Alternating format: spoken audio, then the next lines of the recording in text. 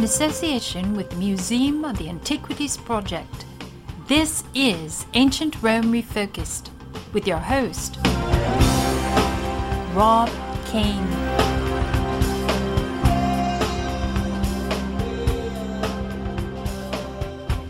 History for the Brave. Hi, I'm Rob Kane. Welcome to Ancient Rome Refocused. This is Season 1 of a 6-part podcast on the subject of ancient Rome. In Episode 1, we'll discuss, what did the Romans ever do for us? If you like the show, send me an email at rob@ancientromerefocused.org or go to our blog site at http://ancientromefocused.org. Just remember, Ancient Rome Refocused is one word. There you can read a transcript of each episode and share with us any comments you might have. I promise you, I will not just recite dates or who said what to whom on the show. There will be no term or thesis papers read out loud. This is not a college course. What I plan to do is explore ancient Rome while keeping a firm footing in the now. That means we will be making plenty of comparisons between then and now. For example, we'll look at movies, art, drama, and government today, and how each has been inspired by the Romans. So we can just as easily talk about the HBO series Rome, interview an author, discuss an archaeological dig, or even go live to a gladiatorial reenactment. I will also take suggestions from you for future podcasts. History is for the brave. It isn't all in well-swept libraries or between the covers of a book. Sometimes you have to go out and get dirty to find the truth. What we know about the Romans comes from artifacts, dust-covered antiquities, histories, painstakingly copied by Muslims to be picked up later by curious Christians. History comes from poetry, plays, letters, accounts of wine shipments on yellowed parchment. It comes from TV news reports or amphoras of wine laid out upon the ocean floor, burial crypts, and even letters found underneath a staircase from a Roman soldier that missed his home in Alexandria. All of these things have been found one time or another, unearthed or lifted out from the bottom of the ocean, or even discarded poems from a Greek poet were even found in an ancient garbage pile. The past comes to us through pieces, often broken pieces, and we have to put it together like a jigsaw puzzle in hopes of learning something. At my mother's house is a carved relief of Henry V and his knights before the Battle of Agincourt. It's beautiful. In the relief, they march from left to right in a column. Their tunics and flags are brightly painted in gold, reds, and greens. The knights are upon their horses, attended by their squires. I found it in a shop in Stratford-on-Avon when I visited England. I stared at it in the shop, entranced by its beauty, and literally stood there for 10 minutes before the owner walked up behind me to whisper, "It's beautiful, isn't it?" And it was. 3 pieces of ceramic taken from a mold of a relief found in a medieval church. Back in the States, I asked my father for help in hanging it on the wall. Traveling with the army, I had few places to call my own, so I asked to hang it at my parents' house over the fireplace. It was placed in a gold frame with a light on top, like something you might see in a museum. This made it even heavier, and trying to hang it up was even more impossible. After Dad had placed a nail into the wall to hang a hook, we had trouble finding the exact spot where it needed to catch on the wall. Not only was it terribly top-heavy, we couldn't find the hook. If you ever hung a picture on a wall, you know what I'm talking about. Well, eventually, we thought we had found the spot, and my dad slowly relaxed his grip, thinking it was secure, but rather staying on the wall, it slipped from his hands and crashed down on top of the fireplace counter with a loud bang. My dad's face dropped. "Rob," he said, "I think it cracked." From his voice, I knew it was worse than that. It had shattered. Cracks ran through it, left and right, up and down. I had framed it so tightly that it had miraculously stayed together. Without the frame, it would have been in pieces. At first I was horrified, but somehow looking at it closer, I noticed something wonderful. It looked better than it did. The cracks aged it, making it look like I had dug it up on an archaeological dig or had stolen it from a cathedral in Europe. "Don't worry," I told him, "it looks great," and actually it did. Those of you who want to see it, I'll put a photo on the blog site. The Agincourt scene still hangs on that wall above the fireplace, and occasionally on Christmas, my sister decorates it with ivy and Christmas lights. My point for telling you this story is that history comes in pieces. It's up to the historians to piece it together and to take whatever facts you have and interpret them according to the times. This is called historical context. This is where we try to understand the past by looking at the facts and circumstances that surround the situation or event. And I believe more often than not, we frame history in the context of the modern day. We can't help it. We're biased by the times we live in. It's who we are. It's how we see the past. Let's begin with the often asked question, what did the Romans ever do for us? One answer comes from the irreverent English comedy group Monty Python and their movie, The Life of Brian. They bled us white, the bastards. They've taken everything we had. And not just from us, from our fathers, and from our fathers' fathers. And from our fathers' fathers' fathers. Yeah. And from our fathers' fathers' fathers' fathers. You're right, Stan, don't labour the point. And what have they ever given us in return? The aqueduct? What? The aqueduct? Oh, yeah, they did give us that. That's true, yeah. And there's sanitation. Oh, yeah, the sanitation, Reg. Remember what the city used to be like? Yeah, all right, I'll grant you, the aqueduct and sanitation are two things the Romans have done. And the roads. Well, yeah, obviously the roads. I mean, the roads go without saying, don't they? But apart from the sanitation, the aqueduct and the roads... Irrigation. Medicine. Education. Yeah, all right, fair enough. And the wine. Yeah, that's something we've really missed, Reg, if the Romans left. Public baths. And it's safe to walk in the streets at night now, Reg. Yeah, they certainly know how to keep order. Let's face it, the only ones who could in a place like this. All right, but apart from the sanitation, the medicine, education, wine, public order, irrigation, roads, a fresh water system and public health, what have the Romans ever done for us? Brought peace? Oh, peace! Shut up! The skit, whatever the Romans ever done for us, looked at the Roman occupation of the Holy Land during the time of Christ. To get the humor, one must not only listen to the punchlines, but pay attention to the individuals performing the skit. I just don't mean their names, such as, and you've heard these names before, Michael Palin, Terry Jones, John Cleese, and Eric Idle, but the fact they're British.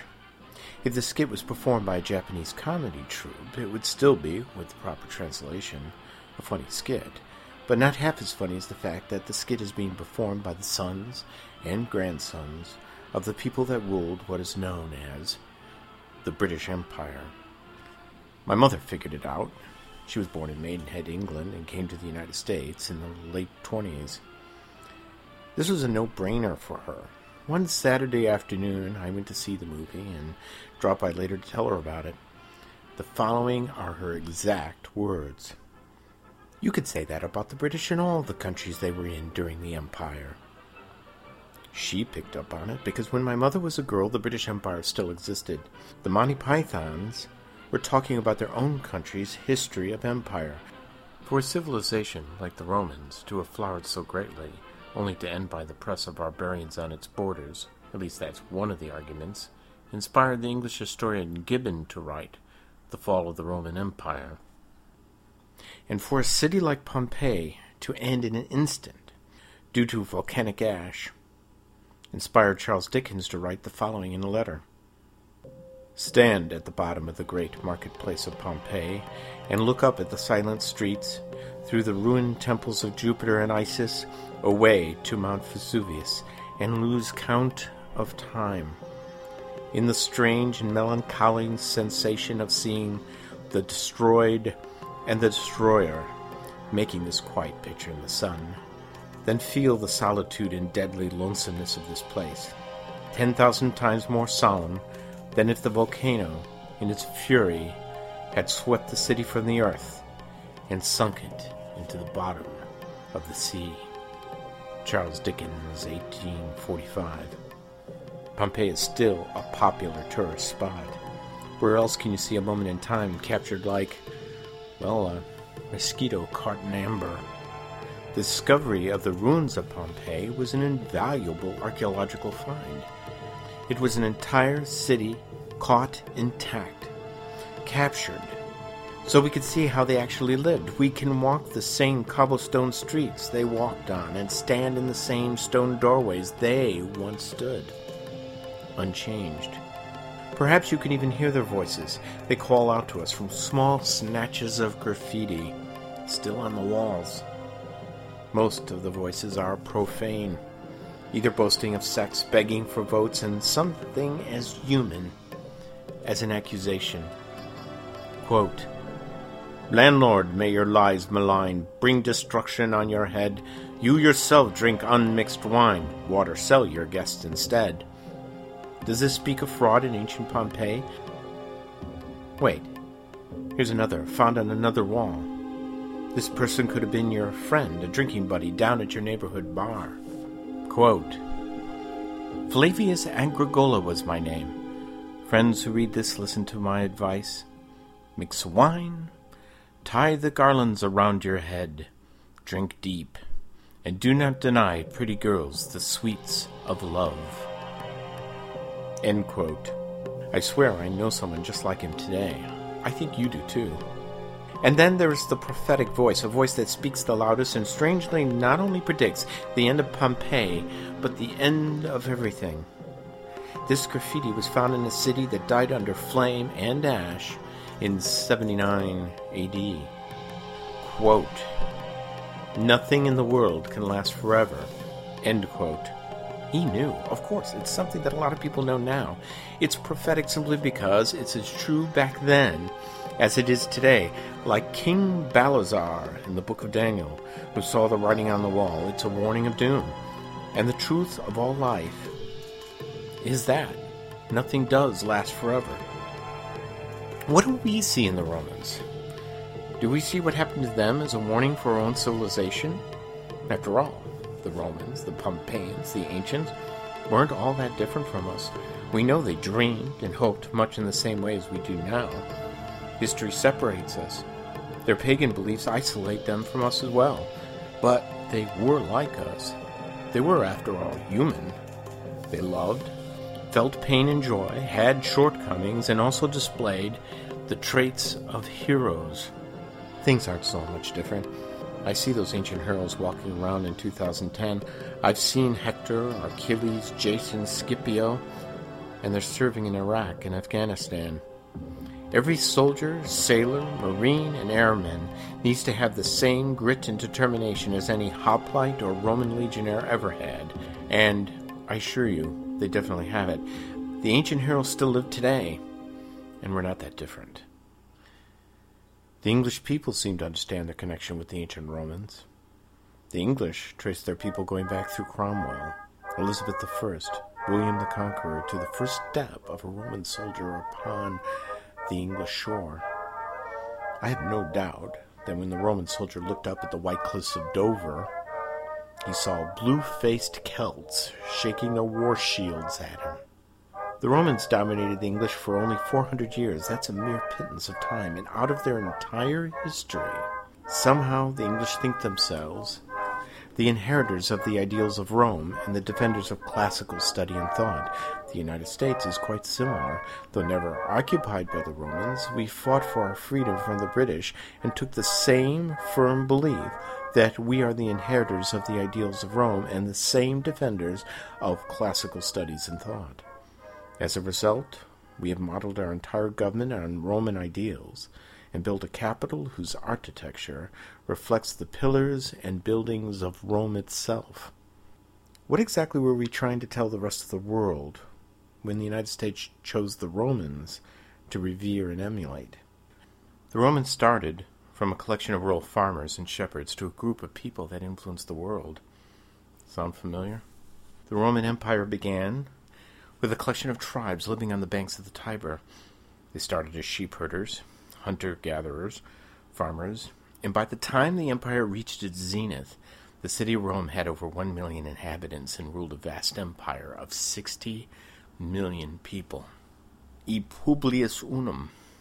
E Publius Unum is printed on our money. It stands over our doorways of our public institutions. E Publius Unum means out of many, one. As the United States moved westward, it expanded into states. swallowing up many by choice, some not by choice. This is not too different from Rome that moved northward up its peninsula. In the United States, newcomers fought for exercise of full citizenship, and in ancient Rome, many vied for the coveted title of citizen. Out of many, one. At one time, a Roman citizen could walk down the city street and see people from all over the world. Out of many, one. Our history is full of expansion, of exclusion and inclusion. Just like the Romans, we had many of the same struggles. Out of many came one. Rome carved out an empire by the force of its legions. The United States has influenced the world, sometimes by its force of arms, true, but mostly through culture and diplomacy. Hollywood has done more than any army or battle to influence the world. The United States has done more helping other countries during times of disaster and to open factories or assist in the building of roads than through any force of arms could hope to accomplish. Now, don't get me wrong. I firmly believe in the United States military, and it has been through the sacrifice of its veterans that has made a significant difference in the world. If you don't believe me, ask Holland, ask West Berlin, ask South Korea. There's a fight going on right now in keeping the classics a relevant course of study in our colleges. Many believe that it's just not relevant anymore, and I worry that ancient history and the classics will eventually be ignored. But whenever I start to believe this, I find that ancient history is kept alive only by those who are willing to fight for it. And there are many ways to do this. Some academics stand up against heavy attacks on their character to declare that we cannot ignore what is a basic fact, that our country was based on classical study and thought. Others congregate in study groups and read the Odyssey in the original Greek. Others keep museums alive. For instance, the Oriental Museum on the campus of the University of Chicago. This is a unique jewel of antiquities worthy of Indiana Jones himself. Others dress up in armor and weapons of Roman legionnaires and recreate the unique issues of fighting with nothing but sword and shield. They recreate Roman legion encampments and demonstrate the short sword and spear to audiences on Saturday afternoons. They, too, keep history alive in their own way. Some are gamers that reenact battles with tiny soldiers and ships, such as the Battle of Actium, the great naval battle between Antony and Octavius, where on game boards, tiny ships weigh chance and strength by the throw of a dice, which decides the fate of an empire. That is keeping history alive as well. I hope on future episodes I can bring you interviews with these historians who keep the past alive. Let's take a break. Here's a little music, and then we'll talk again.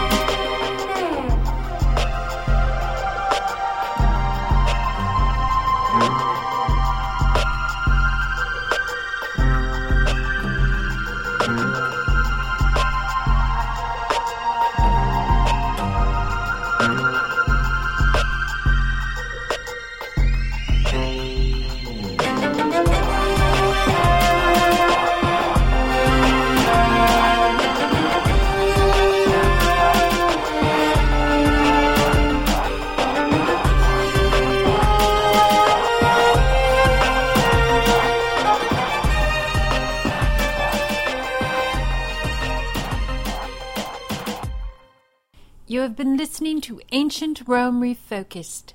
And now for the next exciting segment with your host, Rob Kane. Abraham Lincoln once said, quote, "Books serve to show a man that those original thoughts of his aren't very new at all." End quote. Occasionally, on Ancient Rome Refocused, I'm going to pull a book off my shelf to share with you. One of my favorites is The Ghost of Vesuvius by Charles Pellegrino. Pellegrino has authored over 18 books in fiction and nonfiction, and was the scientist who suggested dinosaur cloning, which you may have seen in the movie Jurassic Park. Mr. Pellegrino has an uncanny knack for connecting the dots between events that have thousands or even millions of years separating them. Check out the subtitle of his book. It reads, "A New Look at the Last Days of Pompeii, How the Towers Fell, and Other Strange Connections." In the book, Ghost of Vesuvius, Pellegrino takes us back through time. I'm going to take you back in time for just a moment. Originally recorded on September 11th, 2001, in the County of New York, City of New York, State of New York, in conjunction with Citywide Job Number 1-44. Please stand by for a series of messages. Message 1 is a straight radio run, received on channels 15 and 17. The message commences at 0800 hours, 46 minutes, and 43 seconds. We just had a plane crash into Upper floor of the World Trade Center, transmit a second alarm, and start relocating companies into the area. Battalion 1 is also sending the whole consignment on this box to that area, okay? Engine 6 to Manhattan, okay? The World Trade Center, tower number 1 is on fire. The whole outside of the building, there was just a huge explosion. There's been a second alarm on that box immediately. Engine 1 out of Manhattan. Engine 1 out. Engine 1 out, World Trade Center, 1060. Send every available ambulance, everything you got to the World Trade Center now. Civilian reports from up here, a plane just crashed into the World Trade Center for your information. Trucks available. Battalion 1 to Manhattan. Battalion 1 to.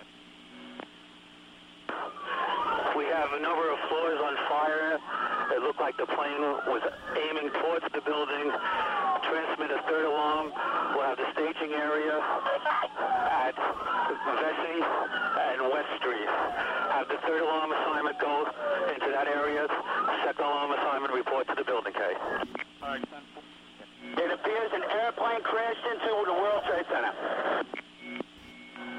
Manhattan. 40 Bravo is responding to the World Trade Center. 40 Adams to Manhattan. 40 Adams. On the way to the Trade Center. If you didn't get the same strange feeling at the pit of your stomach like I did listening to the recordings, then you're a much harder person than I am. I remember I watched the television reports of people running down the street as a huge cloud of dust, grit, cement, paper, whatever the building was composed of was in that cloud, chased them down. I just want you to take away one thought. The fear and pain that they were feeling as they were running away for their lives was not any different than what the pain and fear people were feeling back in 79 AD. Just because it was thousands of years ago doesn't make it any less important. Pellegrino, in his book Ghosts of Vesuvius, renders a fascinating study of the Twin Towers and the destruction on 9/11, the way they fell and the laying of debris, and shows similarities to the destruction of Pompeii. There is nothing new under the sun as far as Pellegrino is concerned, and he quotes the Bible to make his point. Quote, "The thing that hath been is that which shall be, and that which is done is that which shall be done, and there is no new thing under the sun. Is there anything whereof it may be said, See, this is new? It hath been already of old time, which was before us." End quote. After the Twin Towers fell, he references sightings and visions of the victims of 9/11 and compares those with eyewitnesses at the destruction of Pompeii. A patent attorney claims he saw a figure walk down a hallway and disappear. A rescuer saw a man in a blue suit evaporate before his eyes the moment he came into arm's reach. When we look back at Pompeii, we can read the accounts of Diocrasus, the ancient historian, who recorded that his contemporaries imagined ghostly apparitions in the smoke of Vesuvius. Man is still man, with the same feelings and fears. The lure of the past is strong. As Mark Twain said, quote, "Everywhere you see things that make you wonder how old these houses were before the night of destruction came. Things, too, which bring back these long-dead inhabitants and place them living before your eyes. For instance, the stone steps that lead out of the schools. For ages the boys hurried out of that school. The steps are almost worn through, and the nervous feet that have been dust and ashes for 18 centuries have left their record for us to read today.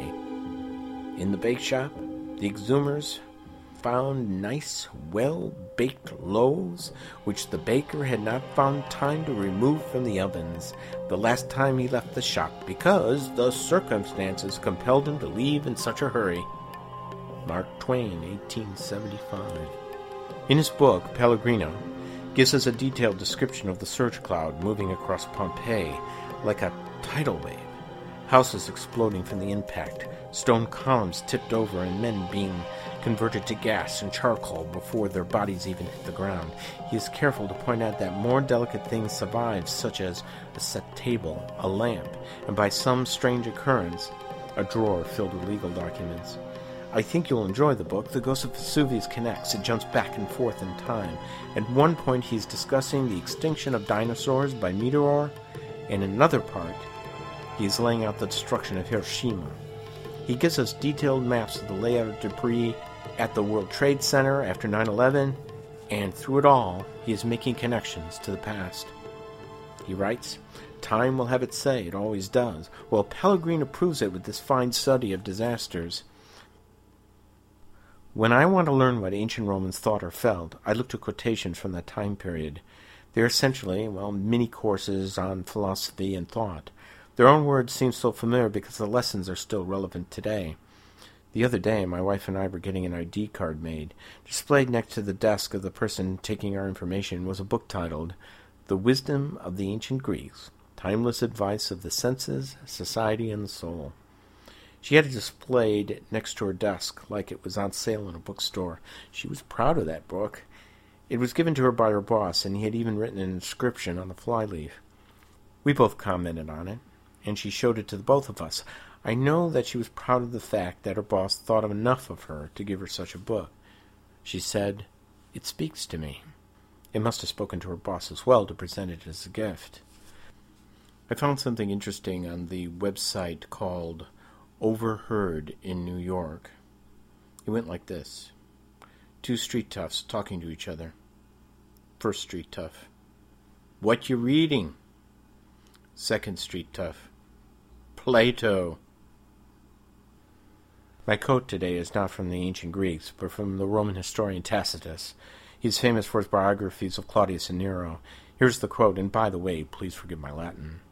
"Omne ignotum pro magnifico est." The translation is as follows: "We have great notions of everything unknown." Let us keep exploring our great notions of ancient Rome.